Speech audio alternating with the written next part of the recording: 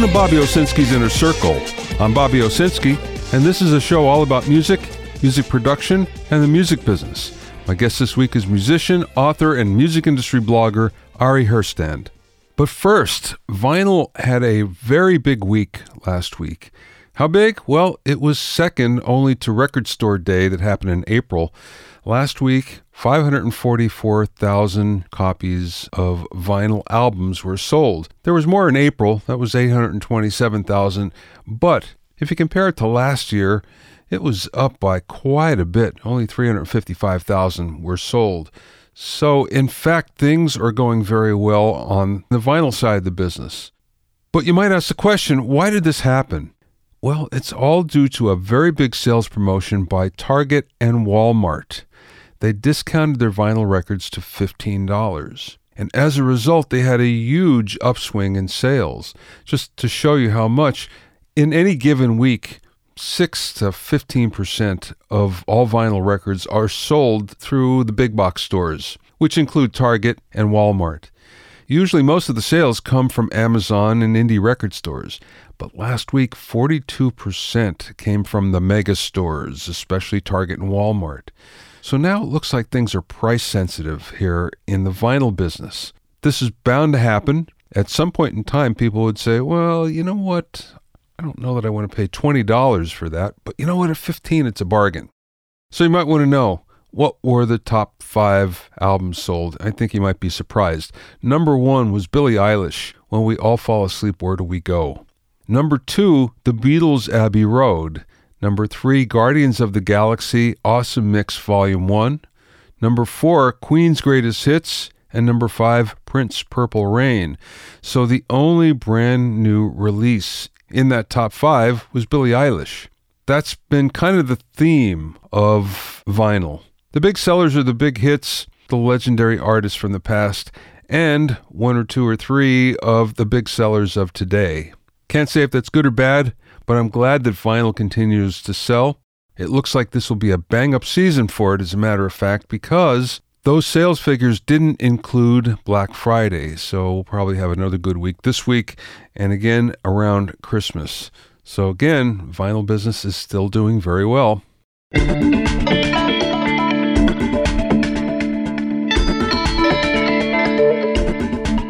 If you have any questions or comments, you can send them to questions@BobbyOInnerCircle.com. Don't forget about my online courses on mixing, production, branding, and music business success at BobbyOwsinskiCourses.com. Also, get an expert analysis and objective opinion of your songs and mixes as a member of my Hitmakers Club. Go to hitmakersclub.com to learn more.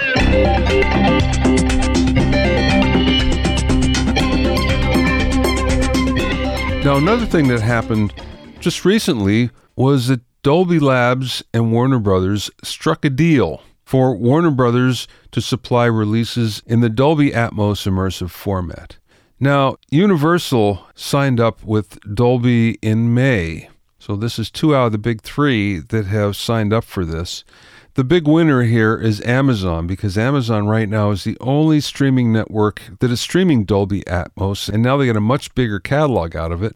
If you're really into immersive audio, you can buy an Echo Studio, or you can go to Amazon Music HD, because other streaming music services just aren't interested so far. There hasn't been a lot of promotion on this, and I find it very interesting, and I mean on the Dolby Atmos format in general. Yes, you see it in the movies. Yes, you hear it in the movies, but nothing that has to do with music. This has been pretty quiet. And I think that there's a basic conundrum here, in that you can't really promote it unless you experience it. Once you experience it, everyone pretty much goes, wow, this is really fantastic. But you can't tell somebody about it and really get the point across. So it should be interesting to see how this goes forward.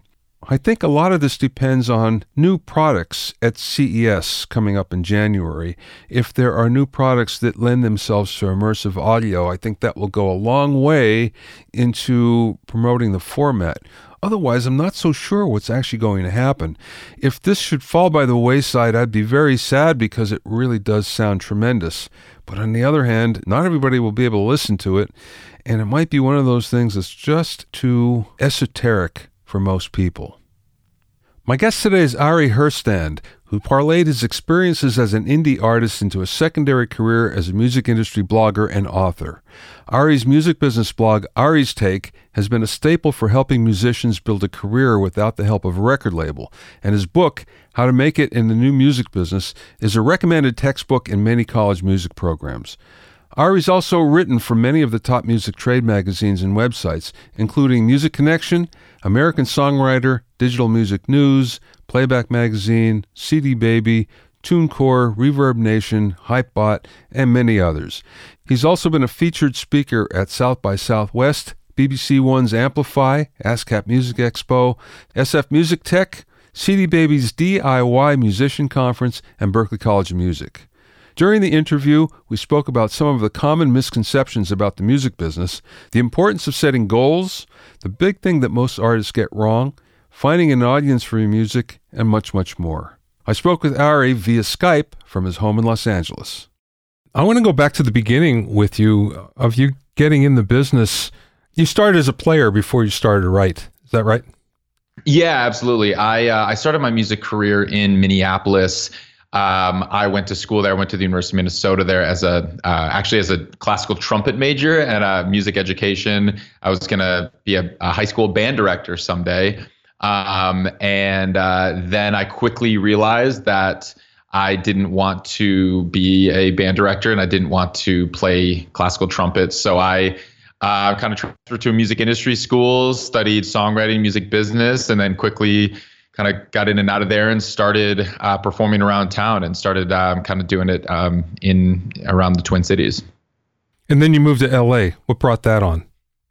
Yeah, sure. So I was in Minneapolis for about 7 years doing the music thing, and I was kind of growing it, building it on my own. I kind of grew my operation as a singer-songwriter to the point where I was drawing about 800 people to my local shows in Minneapolis, and I was selling out venues kind of all around the Midwest. So I really kind of built it up. I was doing festivals around the Midwest. I was pulling, I probably like maybe 5 states. I was pulling some really solid numbers. I was doing some national tours. But I had this solid foundation in the Midwest. I felt like I had kind of reached my ceiling in Minneapolis. I felt kind of, I didn't really feel like the challenge anymore. And there weren't a ton of singer-songwriters that were doing what I was doing in town. And I was looking to collaborate more, do some co-writing. And the first time I came out to LA, I remember it was January. And I left Minneapolis when it was blizzarding and negative 20 degrees. And I arrived in LA and it was 80 degrees and sunny. And I was just shocked and stunned and couldn't believe that this weather existed anywhere in America in January. And then that definitely was a selling point. But it was also that first trip here, I did a few songwriter nights and showcases and songwriter rounds, and I met so many other incredible singer-songwriters. It was so inspiring. I'm like, this is what I'm looking for. I'm looking to collaborate and be amongst such a supportive, welcoming singer-songwriter community. And so that kind of planted the seed, and it took me another about, I guess, a year and a half after that until I made the move. I had the same experience. I came out here right before Thanksgiving, and we had 9 straight months of beautiful days. And I remember 75 degrees, spending it on the beach on Christmas and just thinking, I'm not going back. Exactly. I mean, right. I just I couldn't believe that people chose to live in the tundra when this existed here. But, I didn't have a say. I was born into it. My parents raised me there. But then once I discovered that this weather exists in LA, I'm like, yeah, not going back. Yeah, right. So tell me how you get into writing. Yeah. So when I was in Minneapolis, I built my career. Let's step back. When I went to this music industry school to study songwriting and music business, this was right around 2005. and I was taught all about the music business as it was. And, all the classes on music business was about how to negotiate record label contracts and publishing deals and, managers and all of that stuff. And so basically they taught me that to have a music career, I had to get signed to a label. I needed a manager, all of that stuff, the traditional industry personnel. So as soon as I finished school, I was basically I was waiting for this record deal and a manager, because they're like, well, you can't really have a real career in music unless you get signed to a record deal. So after a while, I'm like, well, I'm tired of waiting around. So I just want to play music and I want to start to build my career on my own, and I don't want to wait for people. So I started to just kind of build it on my own.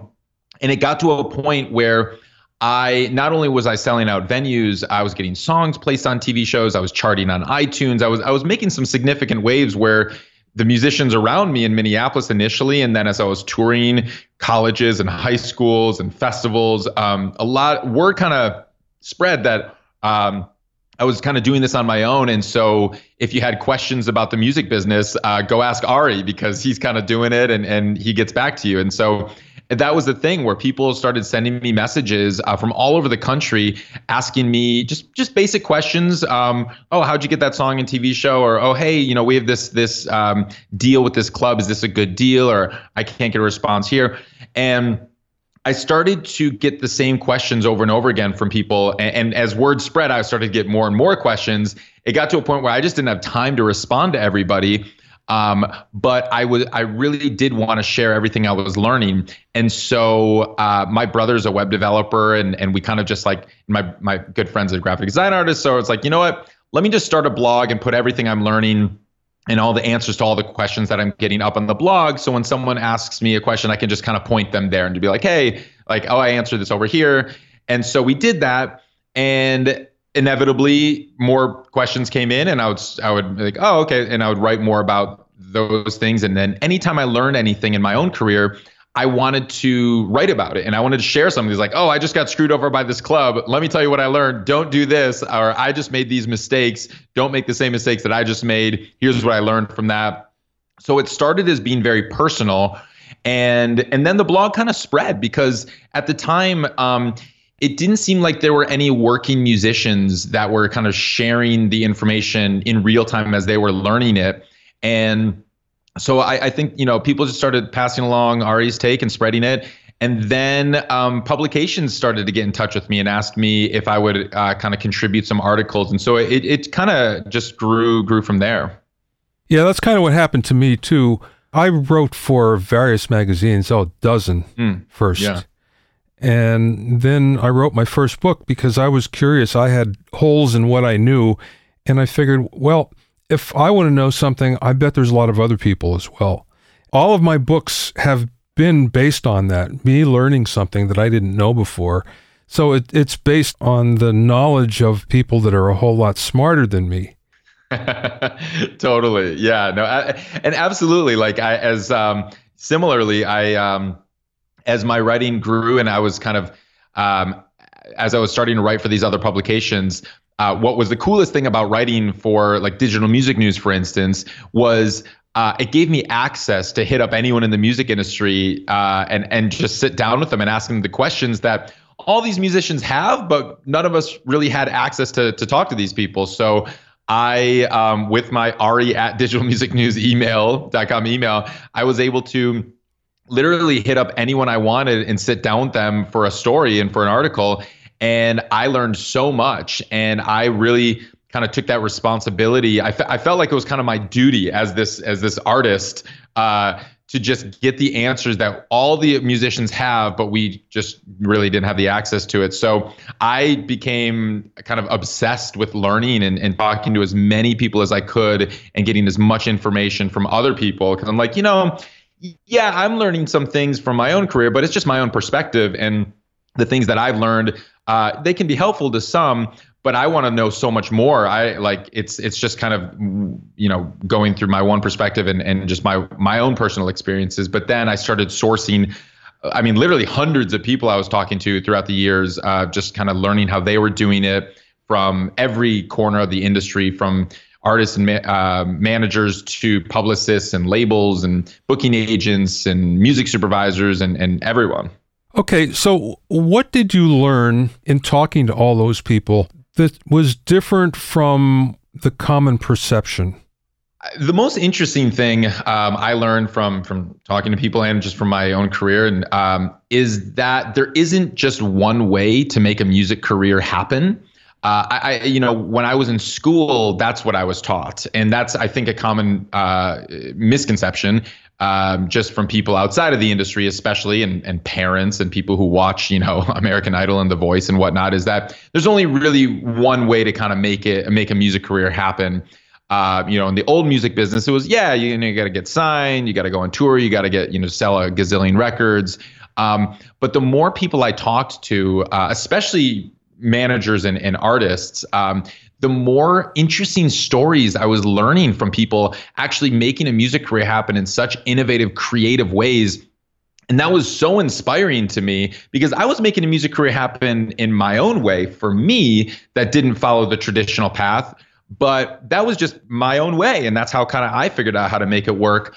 But I was learning about all these other artists who were making it work for them in their own ways, which was so exciting to me because I'm like, wow, you're doing it in a unique way, a way that's unique to you that I couldn't do because these are your strengths and these are not my strengths. And then I started seeing this over and over and over and over again from so many different musicians that were all succeeding with non-traditional style music careers, but having very successful careers in music as artists in just ways that were never really talked about. And honestly, a lot of these ways didn't really exist 5 or 10 years ago, utilizing various platforms online and services and all of that stuff. And so that was so exciting to me. And so that was honestly one of the things I was most excited to share in my book, was to pass along all these stories that just people weren't really talking about or telling. Now, one of the things that I always write in my social media book, especially social media promotion for musicians, is that I try to provide the approach where, look, your time is precious. You'd rather be making music than you would be doing a lot of this other stuff, as we all would. Here's the way to be the most efficient about it. So that's where I come from. That being said, do you find that all these various ways that people are approaching it, how labor intensive are they? Sure. So it varies, of course, based on their objectives, their goals, and the platforms they're using. So it all varies. But the thing is that I found from all the successful musicians that utilize a platform in a way that can actually generate revenue and enhance their careers, is the ones that do it successfully are the ones who enjoy doing it. And so, whenever musicians kind of say, oh, well, what social platforms should I be on and how should I operate on social media or what things should I do? I first say, I don't know, because it all depends on what your goals and objectives are, but more so it also depends on what your strengths and weaknesses are. For instance, in LA, a lot of my friends are kind of YouTubers, Instagram musicians, that kind of stuff. A few years ago, when the YouTube musician thing was a big thing, kind of 2011, I teamed up with a couple of YouTuber friends of mine and like, all right, let's do a collaboration video. And I'm like, man, YouTube is so hot right now. People are making careers happen on YouTube. Let me see what this is all about. So I teamed up with a couple of my YouTuber friends. We made a video, and I went through the whole process with them. They were guiding the process. They were the ones who had millions and millions of views and hundreds of thousands of subscribers and all that stuff. And we're like, this is gonna be great for me. We teamed up. We did a collaboration video, and I saw what it took for them.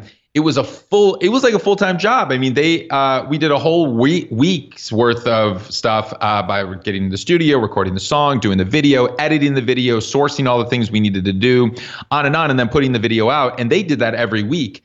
And I'm like, I don't want to do that. That was not inspiring to me. I did a few of them. I'm like, this is not fun for me. I don't really like doing this. I don't really want to do this. I love performing, and I've built my career doing, touring and performing and sync and all of that stuff. And the cool thing was they didn't want to tour or perform live. They loved doing the video thing. And so I'm like, wow, well, this is really interesting because you love doing this. This works for you. You built an amazing career doing this. I love doing what I'm doing. I built a career doing what I'm doing. And we don't have to do either thing. They don't have to tour. They were making very good livings doing just the YouTube thing. And I don't have to do the YouTube thing. And so that was what was really cool, is like, yeah, that was super labor intensive if you want to do that. And so I always tell musicians, when like, oh, people say I got to do YouTube or I got to be on Instagram. I'm like, well, not necessarily. Like, if you first off, you have to understand who your target demographic is. If you're only targeting people who are 65 plus, you don't really need to be on Instagram or Snapchat. But yeah, you probably want to understand your strengths and your weaknesses. If you're not good at social media, if you're just like, if you really hate doing, for instance, like Instagram, little 60-second Instagram videos in front of the camera or something like that, then that's not where you should be focusing your efforts. Because if you hate doing it, it's not going to be sustainable. You don't want to keep doing it. And you don't have to do it. That's the thing. That's the beautiful thing that I've learned from talking to so many artists out there is there are 100 different ways to make a music career happen right now. And you kind of have to just focus on what kind of career you want to have, and what your strengths and weaknesses are and what your goals and objectives are. And then when you lay all these out, then you can structure a career in a way that really makes sense to you. Now, that being said, there's always a group of artists that don't want to go through any of that. Some of it is they don't have the capacity to do so. And the other part is, like you say, they're just not interested.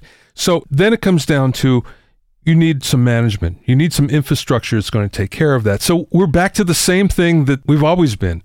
We need some sort of management infrastructure in order to take care of a lot of those things that the artist doesn't want to. So finding the manager that's interested in, again, back to the beginning, so to speak. Well, yes and no. I totally support the notion and that not every artist is completely capable at managing their entire business themselves. That's actually probably a very small part of the artist community that is able to handle it all on their own. On one hand, sure, I didn't have the traditional industry structure. I didn't have a manager or a label or a booking agent for a lot of it. And similarly, a lot of the artists I talk to don't have the traditional industry structure, but I teamed up with, just like a lot of other artists, team up with people who are who want to help, and you utilize their strengths and you find people that can make up for your weaknesses. So for instance, like, I'm not a great graphic design artist, and I'm not a good video editor, but I need graphic design done and I need video done. So did I do all that by myself? I mean, I did some of it. I know how to edit video, but I'm not great at it. So I outsourced, and I found supporters who were like, oh, you're really good at graphic design. So can you kind of help design these things? And wow, you're a great video editor, and you barter for things, or they help you out, or supporters.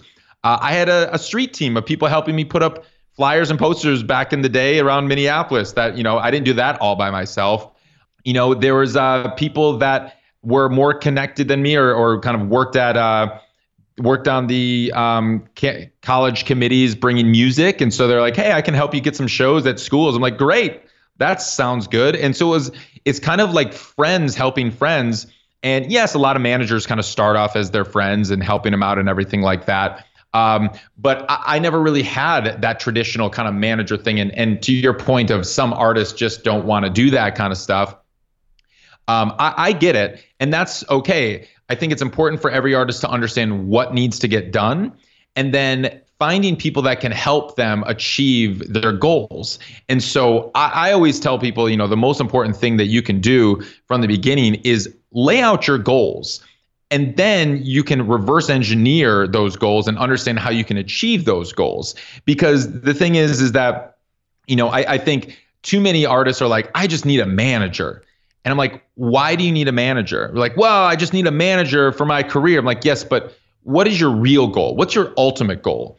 Your ultimate goal is like, oh, well, I want to go on this tour and I want to open for this artist. I'm like, okay, so your goal is not get a manager. Your goal is you want to go on this tour and you want to open for this artist. So let's talk about that.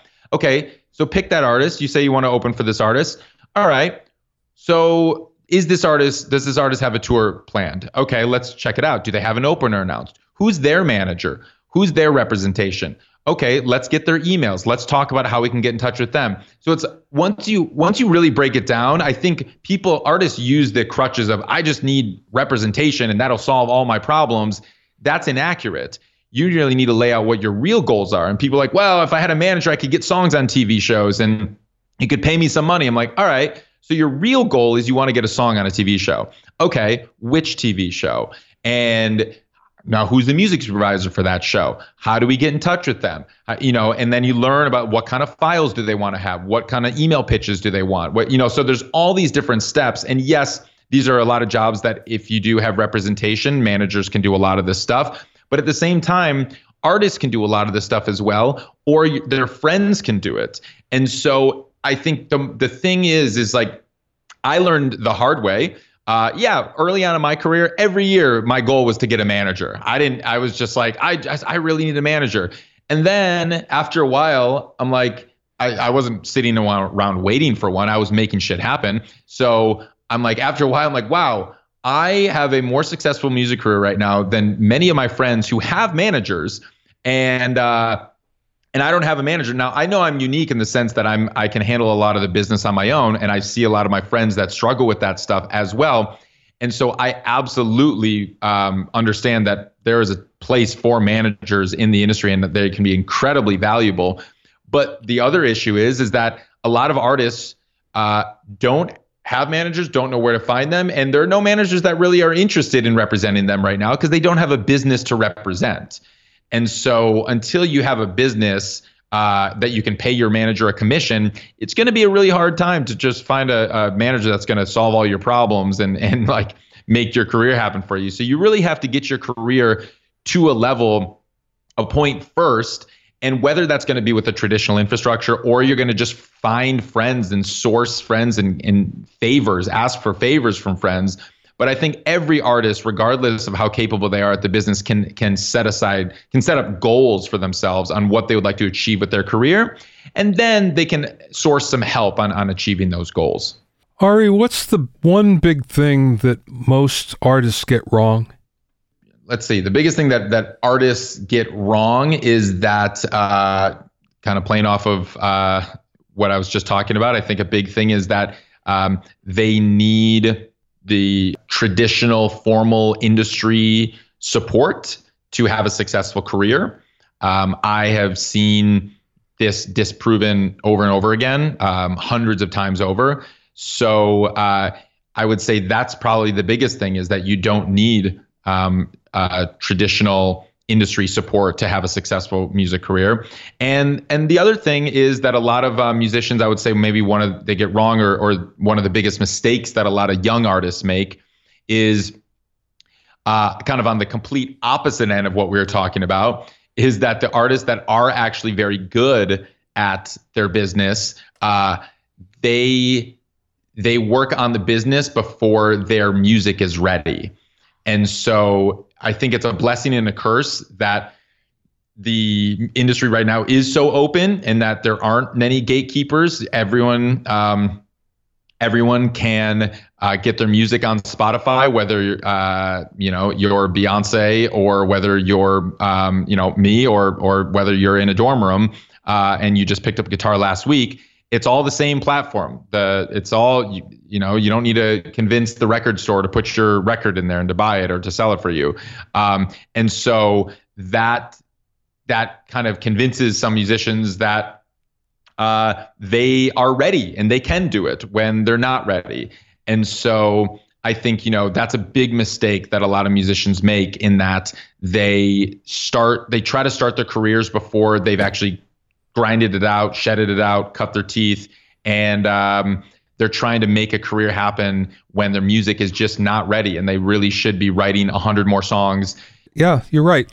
What's the biggest mistake that you've made?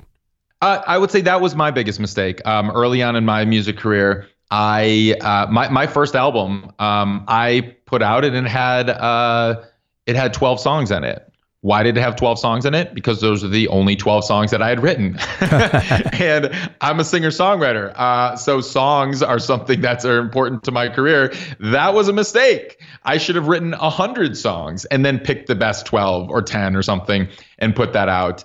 So I listened back to my first album. I'm like, man, that's not very good. I can't believe that I was really pushing and promoting this like I was.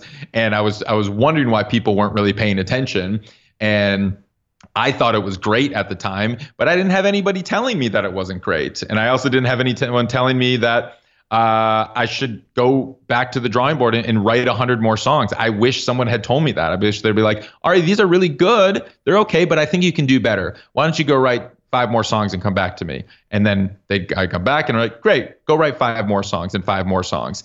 And so, I think that was my biggest mistake early on, and why it took me a long time, or a lot longer than it could have, at kind of developing a real career. And I felt like, it was really working uphill a lot of the time, was because my music was not ready early on when I thought it was.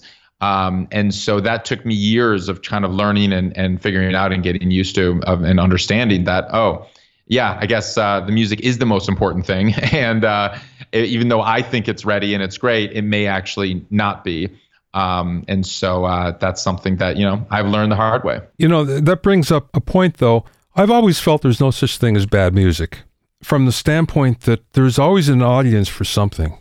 Mm-hmm. And I always felt that there's music that I absolutely hate, and I cannot understand why there's an audience. There's rabid fans for various genres. I feel like that. Now, I understand that you can learn something from every genre and every hit regardless, but that being said, I don't enjoy a lot of music, and I can't understand the following that they get. Sure. So therein lies the problem, in that there is an audience for everything, but the hardest thing is to find that audience. So what would you recommend? Sure. Okay. So to clarify, it's not that the music that the artists are creating quote unquote bad music, or that there's good music and that there's bad music, because that's all incredibly subjective. That's why I like to say they're not ready yet, and that the music is not ready. And what does that mean is because, yes, the music that you may not care for and you can't understand why there's an audience, that may be true for the superstars of that genre, or that may be true for the garage bands of that genre, or the acts that are just started last week, because that just may not be your bag. That may not just be something that you dig, and that's okay. Same with me. There's some kind of music that I can't really get into, and that's okay. But for the fans that do get into that kind of music, so for instance, with my music early on, doing the singer-songwriter thing, I was doing kind of the acoustic pop thing. I knew exactly who my audience was. I knew the similar artists that were in my genre and my field, and I'm like, okay, it's fans of those artists. Now, if fans of those artists who are all in my genre, if they're not getting into my music, now that's an issue. And if I can identify the similar artists that are very similar in my realm, and these are the artists who I'd like to tour with, who I'd like to, there weren't Spotify playlists when I started, but you could hear your songs alongside their songs on a Spotify playlist or on a Pandora station or on the radio or whatever. Now, if the fans of those artists are not connecting, that's an issue.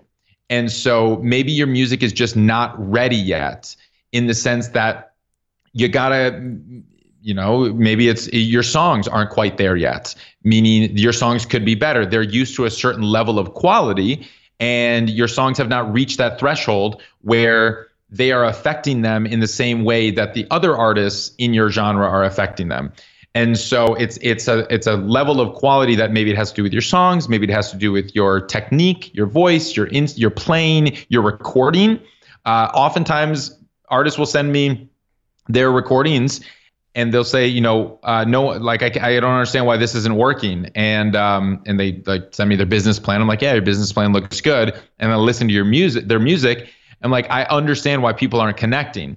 It's your recording quality is the mix is just not up to competitive standards. So maybe a fan doesn't know why they're not connecting with that song, but a trained ear knows why. And I listen to it. I'm like, I know why people aren't connecting with this. And like, who mixed it? Like, well, I just did. And I kind of did it a mix. I'm like, okay, well, your mixing expertise is not quite there yet. And maybe you can spend 1,000 more hours, 10,000 more hours learning how to mix, Or you can pay a few $100s a song and have a professional mix this, and then your mix will be up to professional standards and really up to the standards that the fans in this genre expect. And so that's like what I think a lot of artists need to identify. And it's hard for a lot of artists, but in this era where it is the DIY world and that anyone can write, record, and mix, master, and distribute from their bedroom, there's no one really telling them that it's just not up to those competitive standards. No, I certainly agree with you. But the interesting point here is we all think that our music sounds like another artist. Mm-hmm. But frequently what happens is you get a fan that will say, you just sound like fill in the blank, which then you go, wow, I don't think that there's any similarity whatsoever. Sure. So, you still have that where you go, okay, I don't hear it, but other people hear it. Sure. No, absolutely. And that's happened to me throughout the course of my career. And it's awesome and flattering and very cool. And I then become a fan of another artist I'd never heard of. And that's cool. So yes, I mean, there's a lot of different ways to kind of seek out and find your fans and see who's going to get into your music. And that's why oftentimes I encourage artists to actually send out surveys to some of their fans and supporters. And that's one of the questions is, who does this remind you of? What other artists do you think this reminds you of, or this sounds like, or do you enjoy if you like this music, in terms of learning who to target and then how to find your audience? Tell me about your book. Sure. So the book, How to Make It in the New Music Business, it is the second edition is actually coming out November 5th. We have the pre-order available right now, but it's the book came out, the first edition came out December 2016.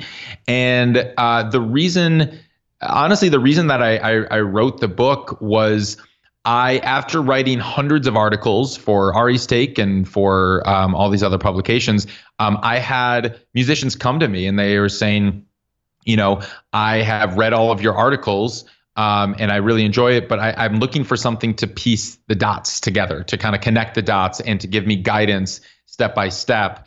And they would ask me for book recommendations. And I've read a few of the books out there. I'd like to say, a lot of them, but it's I hadn't read a book that was super comprehensive, touching every aspect of what was happening in the new music business in a way that were telling these stories that I was hearing about, and that also gave very practical step-by-step tips. And that was really kind of covering all the aspects of the industry that I was seeing happen that could be very helpful. And so I kind of felt I needed to write this book that was connecting the dots, and that was kind of a continuation of the philosophies that I had been kind of developing, writing Ari's Take, and also kind of telling those stories. So the book came out just about 3 years ago. It has been very kindly adopted by many music business schools and programs around the world. And so they're starting to teach the book in a lot of schools, which is awesome. And and I, it's been really cool to kind of hear from musicians and managers and people in the industry just saying kind of how it has really been helping them. I get kind of Instagram DMs every day from people like holding the book or just saying kind of how the book has really affected them and helped them out. And so, I'm going to kind of keep updating the book every 3 years or so as the industry changes. And so that's, second edition is out. Very cool. Congratulations. Thank you very much. Yeah. Where do you think the business is going? What changes do you see on the horizon? Great question, Bob. You are, it is, what I've seen happen and what I'm seeing starting to happen more and more, and what I think is going to continue to happen, is the industry is becoming more and more fragmented. You can find, and like you said earlier, kind of there's music for everyone, and and that there might be an audience for everyone, for all the different kinds of music. I start to see this happening where there are artists that are building up that are building up sizable enough audiences that can support their music for life, that don't need to be superstars to have careers. So I've started to see this expansion of middle class musicians, this expansion of artists who are having very good careers with kind of a select number of fans. You know, they have that 1,000 true fans notion out there, but some variation of that of every scale. And we're starting to see that on every level. And so the fragmentation of music, I think, is happening more and more. Whereas before, it was kind of everyone was listening to the same music. You know, you had the 60s, 70s, 80s, 90s. Everyone kind of knew the same music. We all knew the superstars, and whatever genre it was cut and dry based on the genre, and people kind of stuck out, and we all listened to the same music. Now it's so fragmented based on, like, you know, Spotify Discover Weekly is feeding, it's unique to every single user. And so your Discover Weekly is going to be different from mine based on what each of us have been listening to the previous week. And so we're discovering all of this new music and connecting with artists in ways that really, before it was like, you only had a select number of radio stations you could listen to discover music, or, you know, go to the clubs or read the magazines or something like that. But those were the gatekeepers. And now we see this fragmentation, and what's super cool and what is actually super inspiring and exciting for me is when you start to see these independent artists who start off with a very niche audience because they're a niche band, and then they actually grow to extreme heights, and they reach these levels that traditionally were held for major label artists and superstar artists. Like, for instance, there's this band Wolfpack. They're a funk band, initially out of Michigan. Now they're in LA, and they're spread around the country a bit. They just sold out Madison Square Garden a couple weeks ago. And they don't have a manager. They don't have a record label. They literally do everything kind of all on their own. They have a booking agent, but no manager, no record label. And they built up their audience on the internet, online, primarily Facebook, Spotify, YouTube, and they sold out Madison Square Garden, and that is unheard of for a band without a manager and without a major label, and they've never been on. They're not on the radio or anything like that, and so we're starting to see that happen more and more. And so I really see that is going to start to happen more and more as we move forward.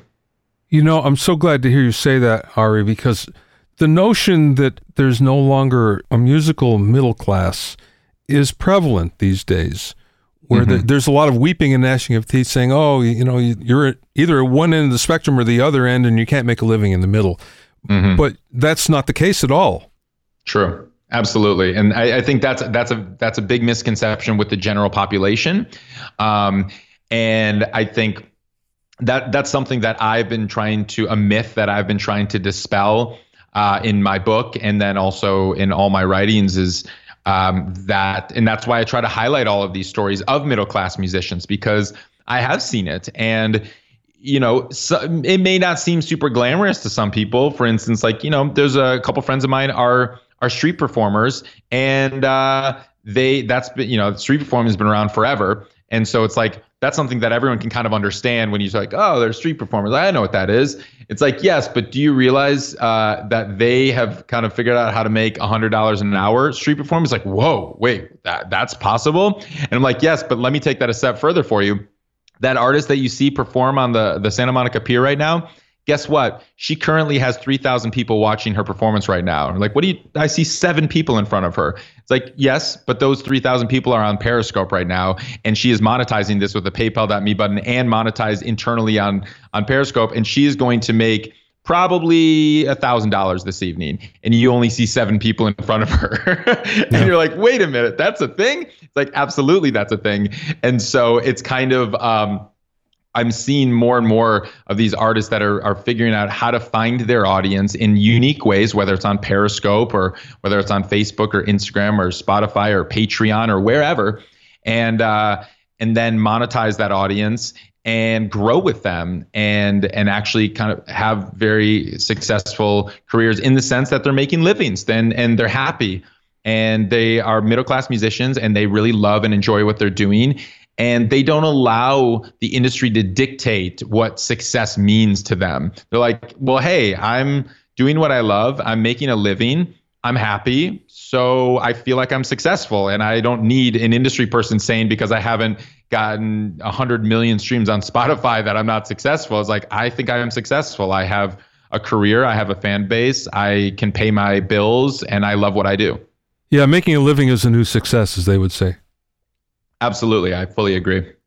You know, one of the concepts that I try to get, or perceptions I should say, that I try to get people over is the notion of scale, where a lot of people still think that 1 million is a lot. And of course it was in the days of physical product where you could really make some dough, but sure. Now it's different. Now you're not even in the game until you hit 50 million. And really we're talking 100 million, where then it begins to feel like a hit. And I'm trying to get that notion over every time I speak somewhere or write something, the fact that, look, you have to scale everything up because that's what we have to deal with these days, you know, online. Well, yes, in the sense that I think it's important to understand the metrics that we're talking about. So 1 million, but 1 million what? And so if it's 1 million streams, then yes, absolutely, you know, that's only going to pay $5,000 or so, or maybe even a bit less.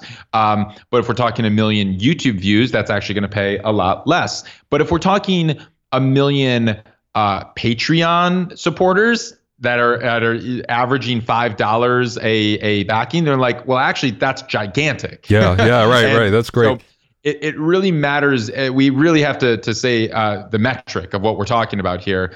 And you know, 1 million tickets sold. Well, that's incredible, and that's success at every scale and at every level, and that's superstardom right there. So.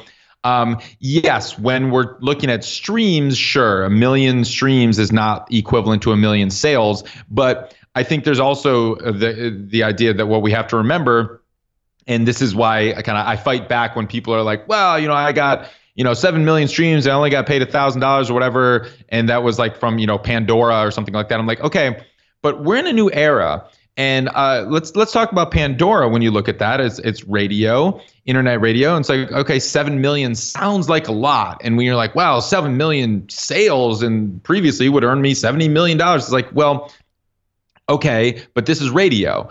And it's not, if you think about 7 million, that's 7 million ears, 7 million people that have heard your song on radio, and you break it down like that. It's like, okay, traditionally, what does that mean? Well, let's take like KCRW in LA, NPR affiliated radio station that gets 550,000 weekly listeners. So now we're looking at listeners. So that's just over 500,000 listeners. That means your song got played on KCRW 14 times over the course of 4 months. Like, oh, well, if you break it down like that, that's actually doesn't sound like that much. 14 total spins in like 4 months.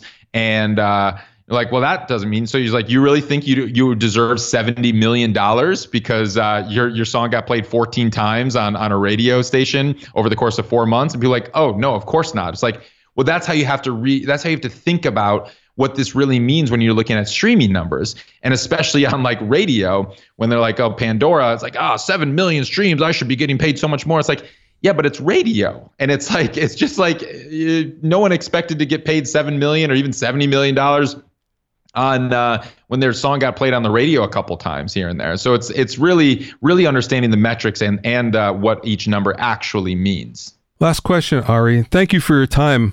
What's the best piece of business advice that maybe someone imparted to you or you learned along the way? I would say the number one thing, business advice, is to, I touched on this a little bit earlier, but to set goals. I think early on, I learned this the hard way. is that I kind of I didn't really know, I didn't identify what my goals were, or what that even meant. I just want to have a successful music career, and I didn't identify actually what that meant. And so I tried a bunch of different things. They didn't work immediately, so I considered that not to be a path forward for me. When in reality, it was, I just didn't give it a fair shake.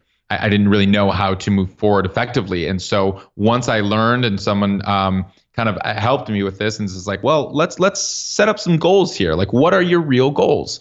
And then once we set up real goals, that's when I realized, like, this is a goal of mine. I'm going to reach that goal. And I would fail 30 different things I tried in reaching that goal, but the 31st thing I tried actually was the one that worked. And so then I was able to reach my goal on that. And sometimes it takes a lot of failure. It takes a lot of trial and error to realize what works. And so I think, the most important piece of advice that I've learned, that now I try to share and pass along to other people, is set concrete goals, and then it's going to give you direction in how you want to structure and focus your career. You can find out more about Ari at ariherstand.com, ARIHERSTAND.com, and you can read his informative music business posts on aristake.com. That's Ari's Take, ARISTAKE, all one word, .com.